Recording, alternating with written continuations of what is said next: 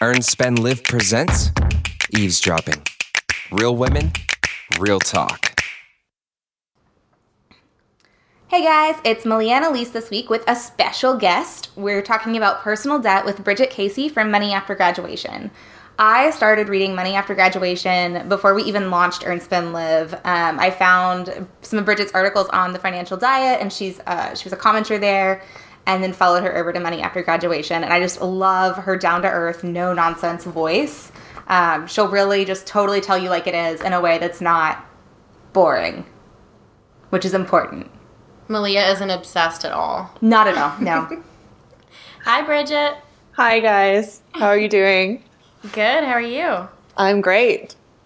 So, Bridget, you have such a relatable story. You graduated college with more than $20,000 of student loan debt, and you blogged your entire journey of paying it off. So can you tell our listeners kind of how you paid it off and how your debt led you to start finance blogging? Yeah, so when I graduated with that debt, which was about the average at the time, this was 2010. Now I know the student loan debt average, it gets higher every year. So my $20,000 almost looks like pennies compared to what some people have. But I graduated, I got like the bill. It's like, you owe this much money. And I think I was making like $14 an hour working at the Apple store part-time. And I'd never even earned $20,000 in a single year. And I had no idea how I was going to pay off this debt. So I literally went to Google, and I think I Googled like how to pay off student loans. And what came up was tons of personal finance blogs where people were chronicling paying off their debt, saving, investing in the stock market. And I decided that that was a great way to hold me accountable and keep track of my progress. So I started my own blog. And that's how Money After Graduation came to be. So by now, you've paid off your debt, and you are a pro. I was hugely inspirational. If I get creepy, let me know. I legitimately read your blog all the time. I get your newsletter. It's, minorly obsessed fan. So what would you say in your experience is the number one mistake you see people making with their debt? Ignoring it. I think right now, because interest rates are so low, especially on student loans, it's really easy to not get worried about it because you think, oh, my interest rate is 3% or 5%. That's not very much money. It's good debt, so it's okay for me to make the minimum payment. But in reality, 3% or 5% or 7% is really expensive when you owe $20,000, $30,000, $50,000. So I think just realizing that even at a low interest rate, a big balance is really expensive, and to start attacking your debt right away is something that people really need to get on board with. Is student debt most of what you see people trying to pay off and kind of struggling with in their 20s? Student debt and credit card debt, usually the student debt stresses them out the most because it's the largest balance. It's very rare for a 24-year-old to have $50,000 of credit card debt, but it's really common for them to, credit card companies won't give you that much, but student loans, it's not uncommon to have $45,000 of student loans and a $5,000 credit card. So I see that a lot more. So I think people feel more threatened by their student loans, sometimes just because they're so large, whereas they haven't really gotten out of hand with credit cards or lines of credit yet. Yeah, I agree. I was going to say it's really easy for me to rack up credit card debt. But even at our worst credit card debt, we've never been above $5,000. Yes. So it's totally, but it'll stress me out because I'll see that 20% interest rate and then I'll pay it down. But I could totally ignore, I ignore my car loan. I pay the minimum payment, but Don't admit that. Well, no, but I'm not trying to pay off my car sooner. I'm okay, This is my minimum payment. It's fine, because it's 3%. But it's true. It's psychologically, you look at the credit card and you're like, oh my God, it's 20% on $3,000. That's crazy. Meanwhile, you have a $25,000 car loan and you're like, it's at 5.5%. I don't care. And even though it's way more expensive, but it's the psychological barriers and everyone telling us student loans are good debt and so on. Yeah, until you put it that way, I totally wouldn't have thought about it. Because I do. I have $1,000 on a credit card and it's 20% interest and I'm panicking over paying it down. But I definitely still have way more than that on a car. Yeah. So That kind of goes along with one of your most recent blog posts about you need to do more than live within your means. Elise loved this, and it blew her mind. No, it was such an eye-opener for me because we have an article on the site that's called like Why You Should Live Within Your Means, and I thought it was like revolutionary. And then I read yours, and I was like, okay, we're done. We're like elementary school, and Yes. you've like schooled us, and we loved it. So anyway, I love the advice in the article. Could you kind of go over that in a couple of sentences for our listeners and tell them like what it means to live beneath your means? Sure. So living within your means is the first step, but it's not total financial security. However, we're in this debt culture where everyone thinks it's okay to borrow for everything they need. So now living within your means is actually a really difficult thing to do. So that's the first step that we're pushing people towards. But at the end of the day, just not spending more than you make isn't actually going to make you rich. You're going to have to take more aggressive action with saving, investing, and actually making long-term financial plans if you want to enjoy any financial security. So it's really awesome if you make a budget and you don't go over every month, but you're really going to start needing to do more than that if you want to enjoy any kind of financial success. God, that's so hard. Just thinking, like, hearing it, I know you're right, but at the same time, my brain is like, but...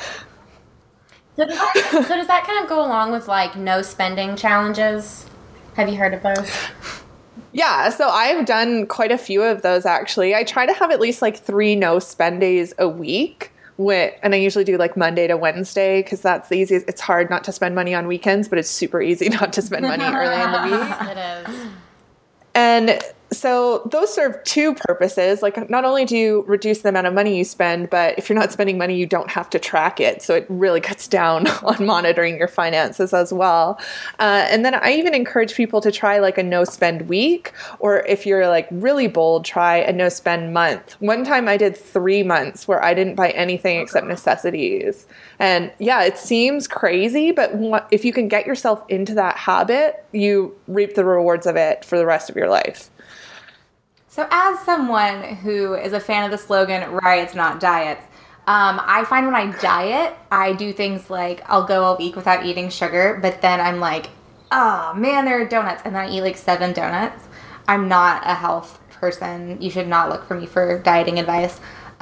Do Yeah, you're telling that to someone who's like eating Reese's peanut butter spread out of a jar right now, so I totally feel you. Yes, but I've seen your Snapchat, and you at least go to the gym. I don't even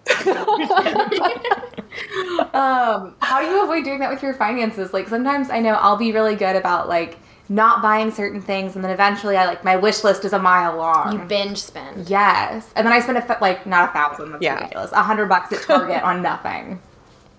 I think you just have to be purposeful about it. Like, don't go, oh, I'm going to have a no spend week for no reason. But if you're like, I want to have a no spend week so I have an extra $100 for this sweater or to put towards vacation savings or whatever, that gives you a reason for doing it. If you're just trying not to spend, yeah, you're going to end up binging at the end on the mall. So what's your favorite sort of like no spend challenge? I think the no spend week is the best, or even just cutting out like one thing at a time for a week. Like I've done no takeout coffee or no going to the mall and buying new clothes. And if you kind of alternate different things, then you don't feel totally deprived. Like if I'm not buying new clothes for a month, but I'm still allowed to go out to dinner, that makes it easier and I still save money. It's like when you go to the gym and you have to switch up your workout so that you keep like burning calories.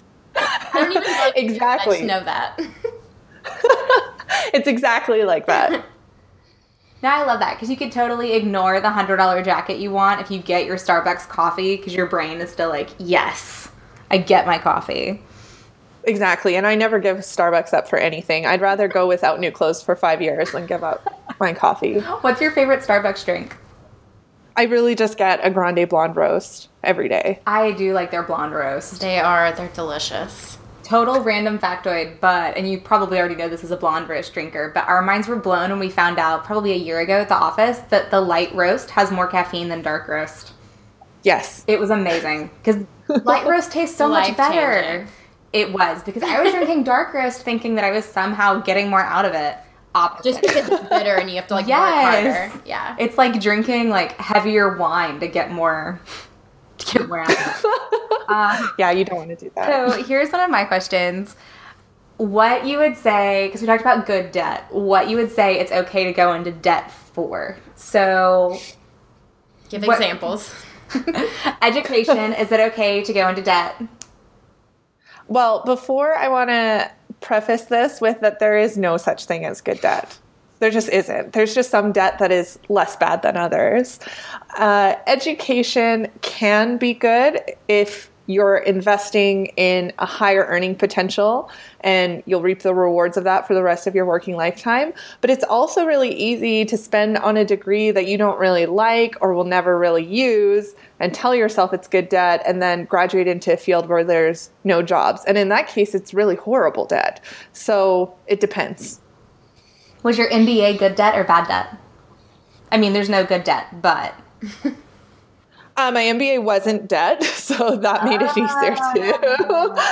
My MBA was scholarships and savings, and it was good. What really hurt me was being out of the workforce for a year, but the degree was worthwhile, I think. I also got the cheapest MBA ever, so it's not a good comparison compared to others. For saving, I mean, did you just literally put money away and say, this is for my MBA and like save up for your graduate degree? Because I know a lot of people who go straight from their undergrad to graduate and then they don't have that option. But I think that's interesting that you did it that way. Well, what happened to me is I was paying off my student loans for undergrad, and I worked for 2 years before I went back to school for my MBA. And at that same time, I was piling money into savings and the stock market and so on. And then when I enrolled in my MBA, first I tried to get every scholarship imaginable. I worked throughout my degree to minimize the costs, and I borrowed student loans and I left all my money in the stock market. And then when I graduated, I just moved my money from the stock market onto the student loans. Listeners, if you get nothing else from this, Bridget knows how to hustle, and that is how you do it. I mean, I was broke after. I was totally broke, but everything got taken care of. But you weren't in debt. Right. Yeah, broke is, I feel like you can really easily be in a lot of debt and not feel broke. Yes, that's true. As long as you still have credit, you won't feel broke. So, next example, car, good debt, well, okay, worth going into debt or not? Worth going into debt if it will drive you to your job where you will earn money.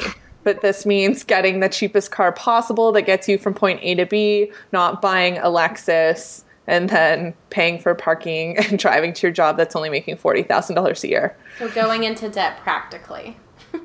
Right. You can only use debt to make more money. That's the only useful way to do it. And that's not great, but it's better than using debt not to make more money. You have to spend money to make money. Sometimes, yes. So this is the question. It's one of common sense here. And to preface this, we are in Arkansas, which is a very, very, very low cost of living state. Houses are still absurdly cheap. Like, the housing bubble hit us and like went away, and it just made $100,000 houses $200,000. Like, everything is super cheap here. I don't understand. You have $200,000 houses? Yes. I know. I read your... So this is something, like, common sense here. Everyone's like, stop renting and buy a house. Because it costs the same. We're from a college town, and so you can rent, an apartment. So this is also going to be like a small town.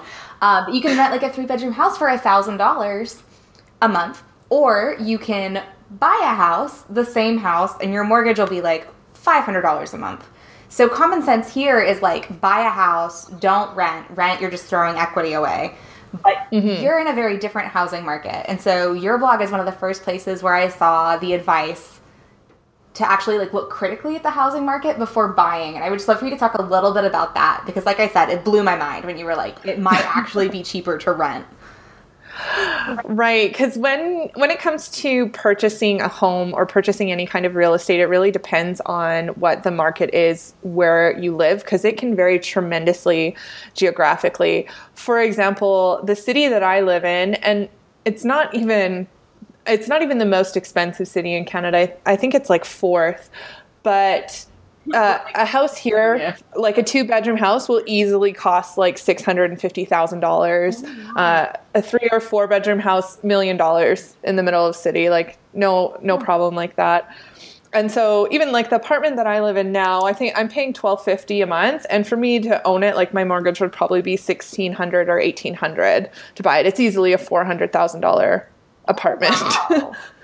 So it's really like when it comes to that, I think a lot of people are still in the mindset that homeownership is always good because you are building equity. But at the same time, if homeownership increases your cost of living in the form of property taxes, utility bills, maintenance, lack of flexibility in your job, like you can't move to take a promotion somewhere else, it can really do damage to your long-term financial health, particularly if your mortgage payments are so high that they prevent you from saving for retirement or prevent you from paying off your student loan debt.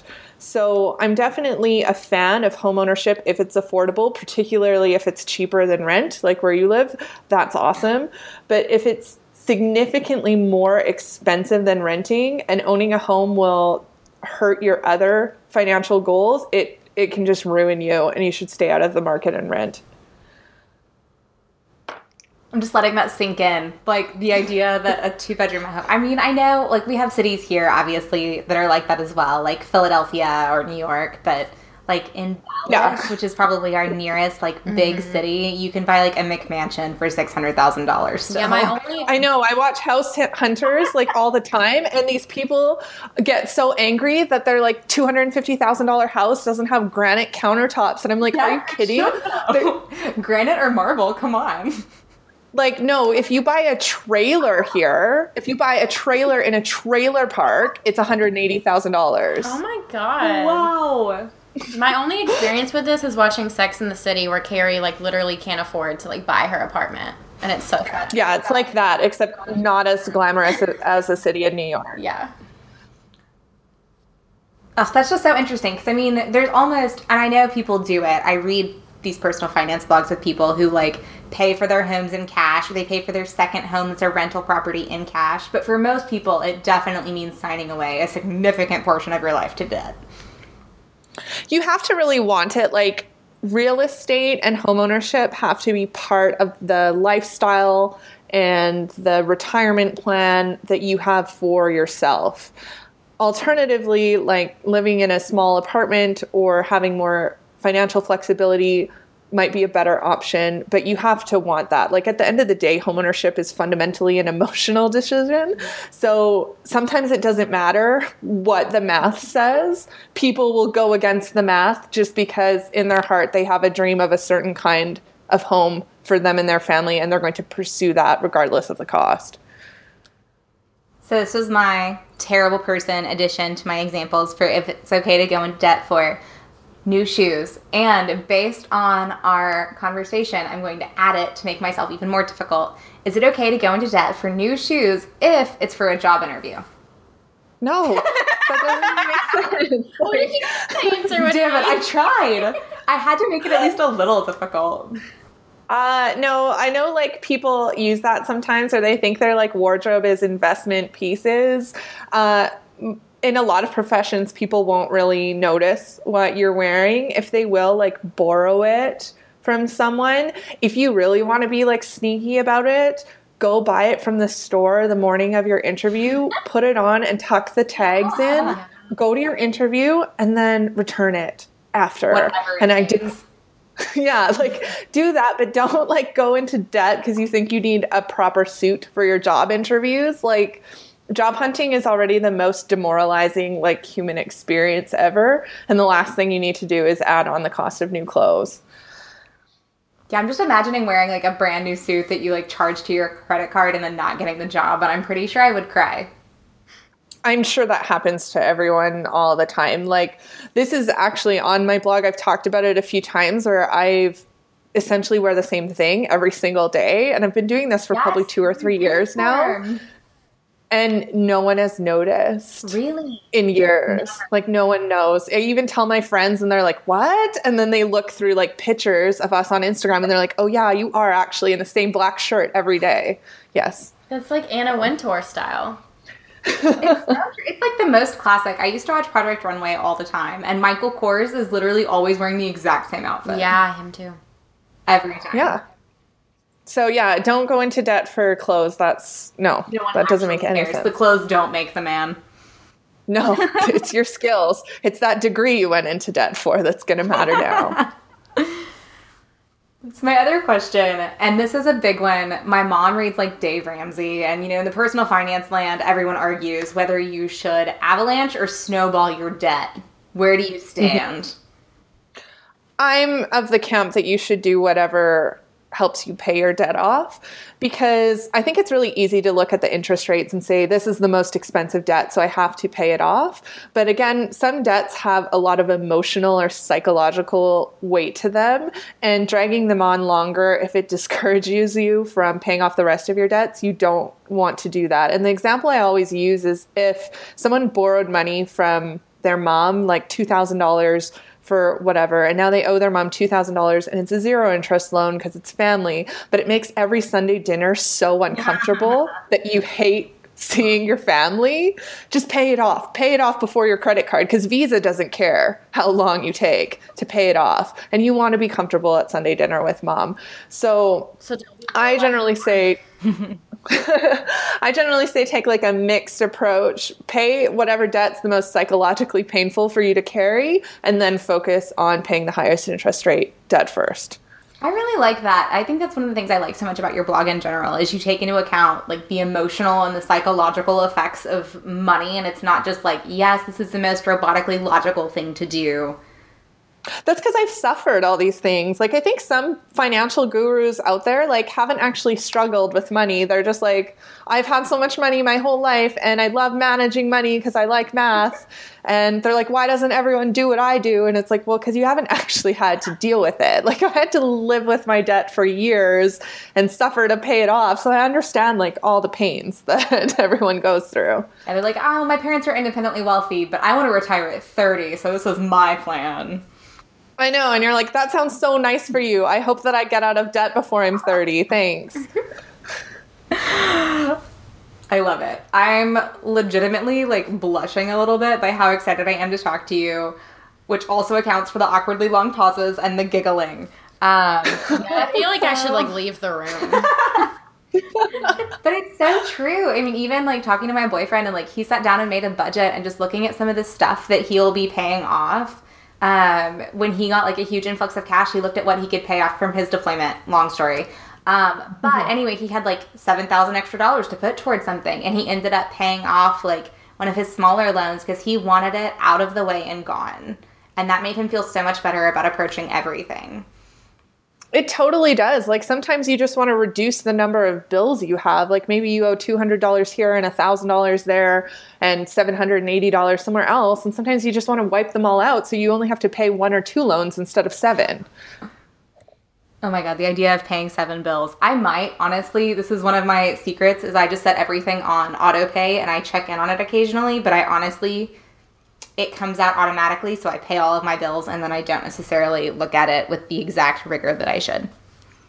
Well, I don't think you necessarily need to look at it. Like, if you are paying it automatically, I think that's much better, because when I get emails from young people and they're so distressed over the balances that they owe or the prospect of saving what they need to enjoy a comfortable life, I tell them, like, you have to stop looking at your bank accounts every day. Like, your life is more than your money. So put as much as you can on autopilot, and then step away from your screen and live your life and just be patient, because your debts will get paid off. Your savings will grow. So I think if you set all that up, I don't think you need to be more rigorous. As long as everything's getting paid and everything's getting done, don't stress about it anymore. It will just make you miserable.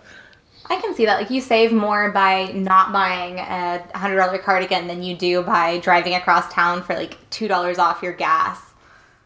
Yeah, like, people worry about the weirdest things, and it doesn't matter. It's like, even before we were talking about the Starbucks thing, and I hate every time I read an article or see something about the latte factor, and if you just skip Starbucks, you'd be a millionaire by 45 or something. No, if you move in with a roommate and save $400 a month, you'll get rich way faster than if you cut out a $5 coffee a day. Like, it's just, people focus on the wrong things, and you should focus on the big wins and not the little pennies, because it's true, pennies add up, but dollars add up a lot faster.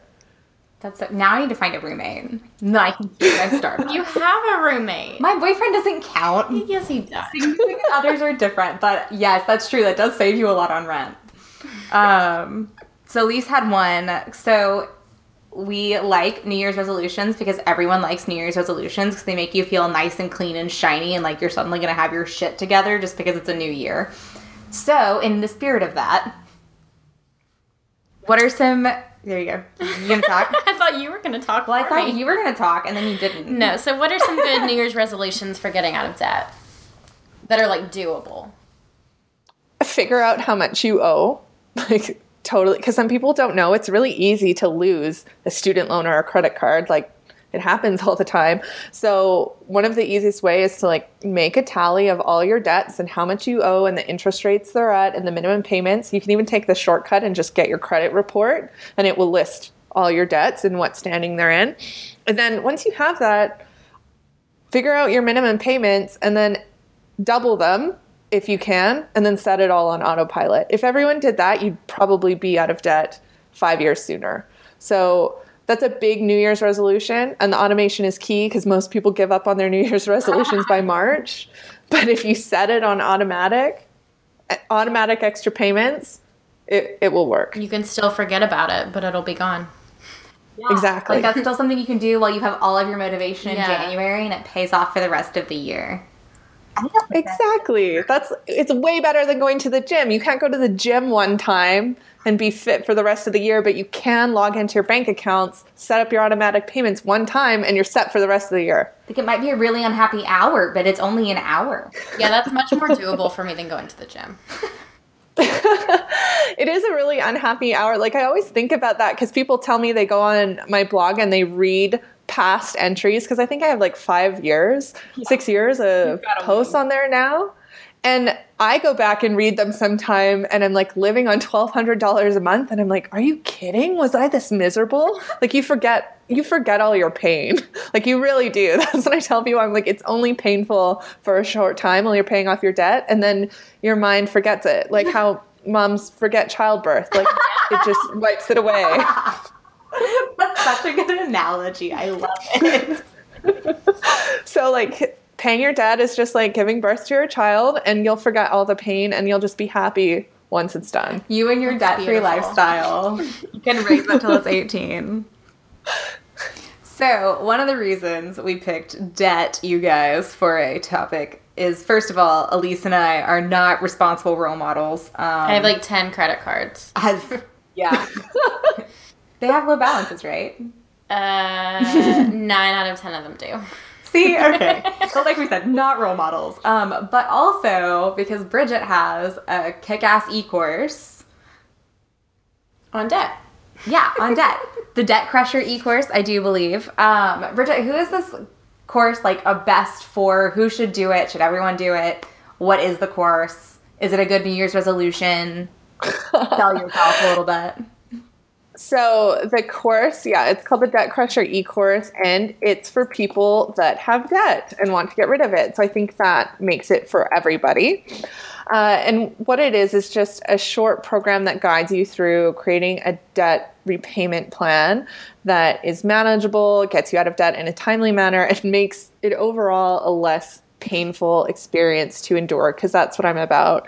The course is free, and you can sign up on my website. If you just go to moneyaftergraduation.com, and in the top right corner click e-courses, it will guide you right there. And it's an awesome free resource for anyone that wants to get out of debt.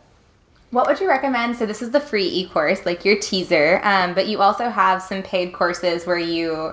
Oh my God, talk about everything. I legitimately put one of your e-courses on my Christmas list because you make investing sound so much easier to understand.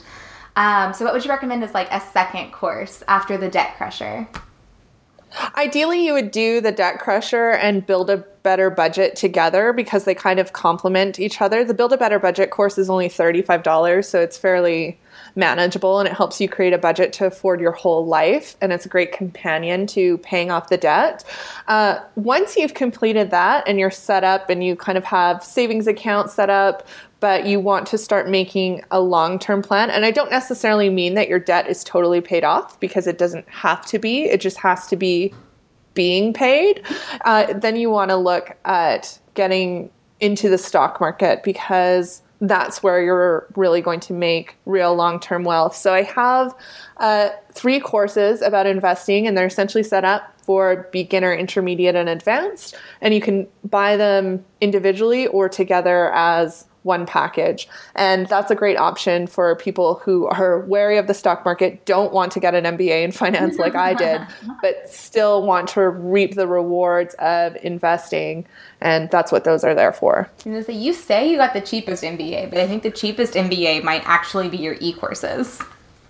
Yeah, I felt a little guilty when I was making those courses, because I literally did put my whole MBA education into them, and they're so inexpensive. But like when I took my MBA program, I couldn't believe like how much information and what I was learning, and how it just wasn't available to the average person. And it really bothers me from like just a business standpoint and a personal moral standpoint that the average consumer doesn't have access to this information, and finance is still kind of protected behind the walls of financial advisors, and they're all telling you it's too complicated for you to do, because they want to charge you money to do what you can do yourself. And so it's really important to me to make all kinds of financial information accessible to everybody, so they can feel in control of their money and have access to the resources that's typically only reserved for people that get professional financial educations. That rocks. Like I said, just so excited, because for example, my parents are teachers, and my mom literally invested for the first time when I was 17. Like, I was like very new to investing. So we don't have a family history of investing and saving in stock markets, or not like dinner party conversation. So someone who puts like a really approachable spin on it, I dig it. Well, I think that's really important, because it is, like, most people find it too scary to start with, and especially young people in their 20s, they're so afraid of starting and making a mistake, and they're like, well, what if I make a mistake and I lose some money? Like, it's okay to make $1,000 mistake. When you're in your 40s and you try to start a portfolio and you make a $30,000 mistake, you're going to be a lot angrier. So practice now when you're learning, and slowly build your portfolio, because it will be a way bigger risk later, just because you'll have accumulated more money and you'll have missed out on decades of returns and income. So early out, get your debt under control, start investing, kick financial ass. That's it. Okay. I feel like that sounds totally doable, right? Elise is looking at me really skeptically, like, okay. That's not an oversimplification at all. Well, it's definitely not easy. Like, managing your money isn't something you can learn in a single weekend or a week. Like, I've been writing now for 6 years about personal finance. And what I really try to tell people is this is really a lifetime journey. Like, this is something you're going to be working on forever. The same way you go to the grocery store, you buy groceries and you try recipes, and you become a better cook over your lifetime. You're going to become a better investor, a better saver as time goes on. So you don't have to learn it all in your 20s. You can start small and build your skills, and you'll continue to grow and learn more about managing your money as you get older. That's so great. I think that's all of my questions. Elise, is that all of yours? I just have one question. Where can our listeners find you? moneyaftergraduation.com is my website, so that's where most of my resources are. I'm also very active on Twitter. If you follow me there, my username is BeastGard, which is BeastGaard. And I'm trying to get better at Instagram, and I'm Money After Grad there, and on Facebook, Money After Graduation. Awesome. Thank you so much. My pleasure. You have a YouTube channel. Oh, yeah. I forgot about my YouTube channel. Yeah, I have YouTube. That's really important. I'm trying to grow YouTube. Malia didn't forget about it. So I told you that I love you, okay? You just follow me on everything. Yeah. Oh, my God. Okay, YouTube is very important. That's the most important. That's where I want people to follow me, because then you can get the financial advice in like 2 minutes. So, yeah. Just search Bridget Casey or Money After Graduation on YouTube and you'll find me. Awesome. Thank you so much. You've made all of Malia's dreams come true. Literally all of them. When she writes her first memoir, you'll be in like the thank you section. Or the You would be, acknowledgements. because I'm literally never going to write a memoir. That will never happen. Well, it was really fun. I really enjoyed this conversation. Thanks so much. Hopefully we'll have you back on again and we can talk about investing and budgeting and all sorts of other topics. Oh, you've been such a blast. Thank you so much. You're welcome. Okay, guys, Malia's still recuperating Like from the- talking to her idol. Literally right now, I'm just thinking about all of the different reasons why she's the best personal finance blogger ever.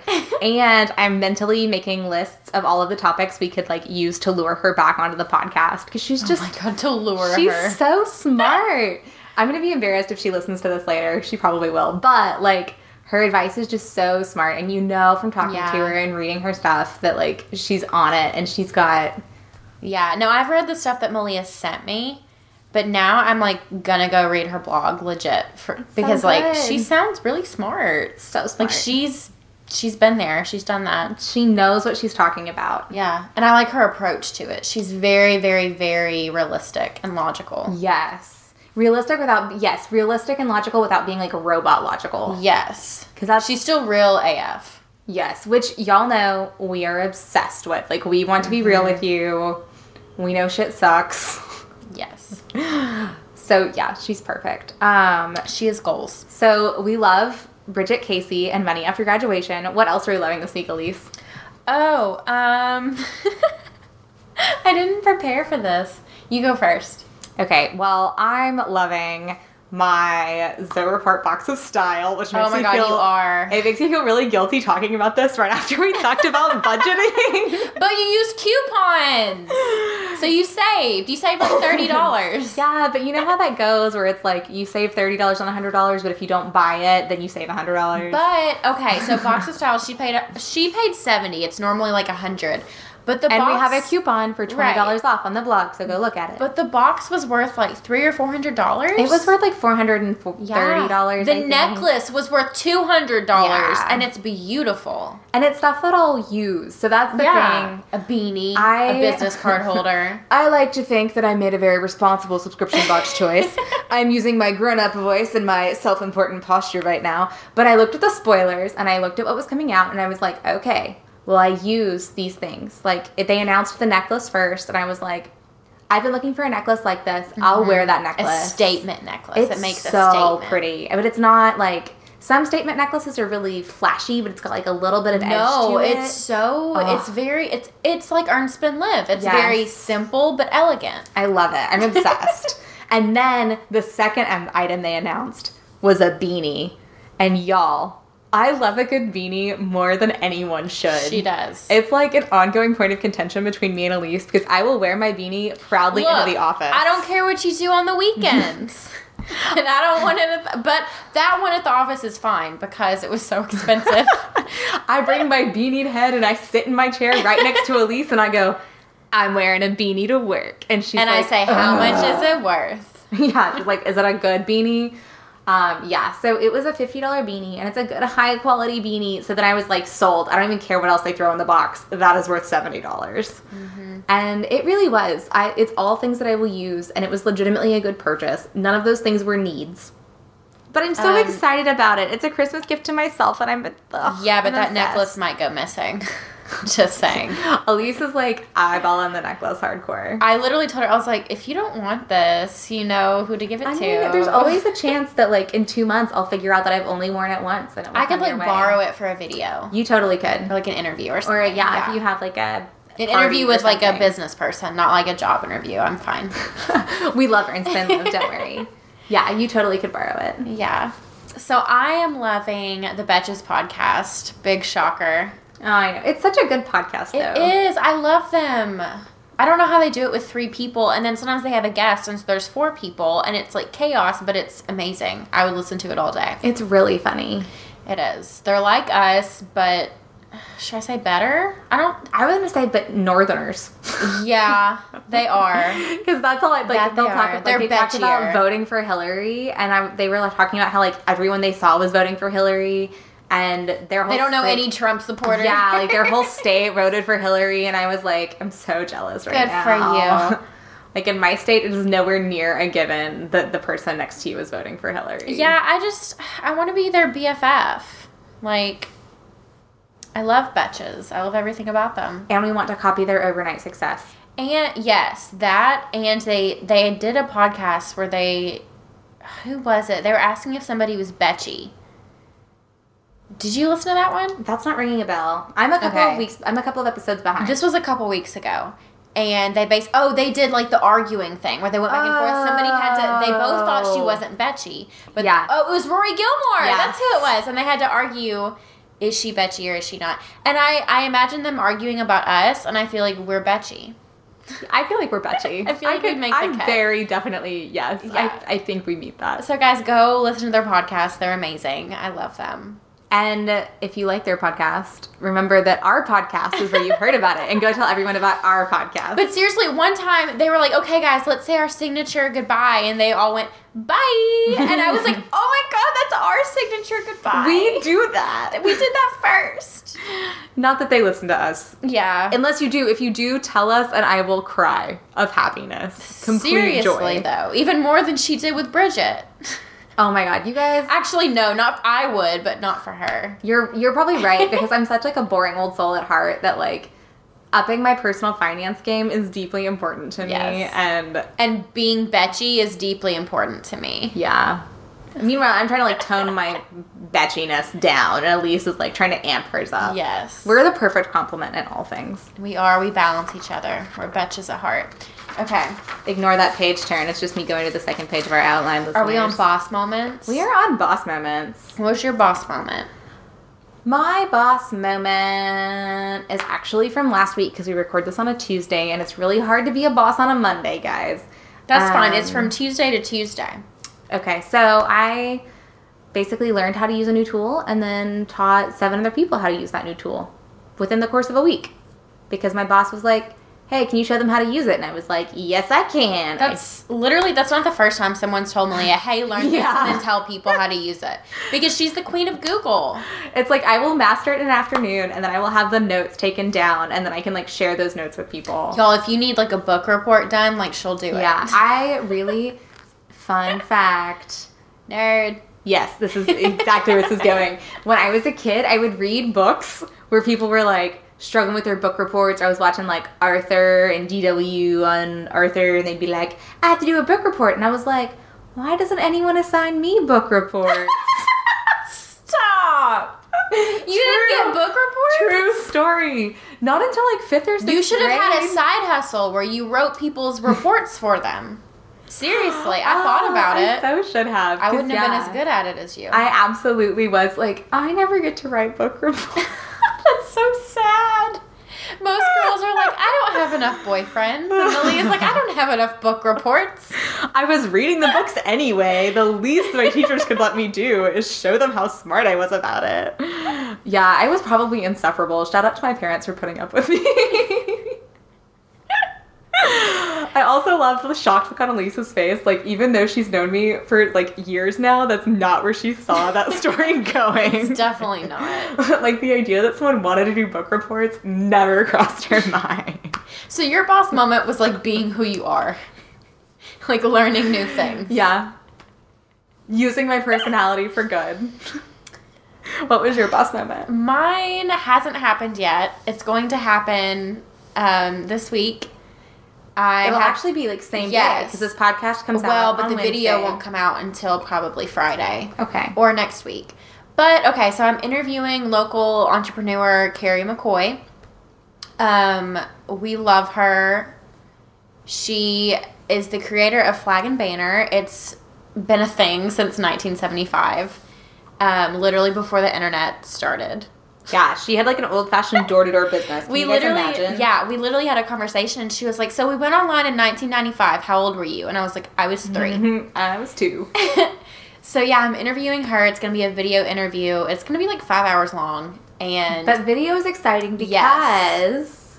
Because why? You've never done a video interview. Oh, I haven't. No, well, okay, so I interviewed myself with Tara. That doesn't count. But yeah, I've never done a video interview. I've done the written interview very well. So yeah, it's going to be on our YouTube channel, so subscribe, look us up. And there will be a real talk. Yes, there will be a video and a written version.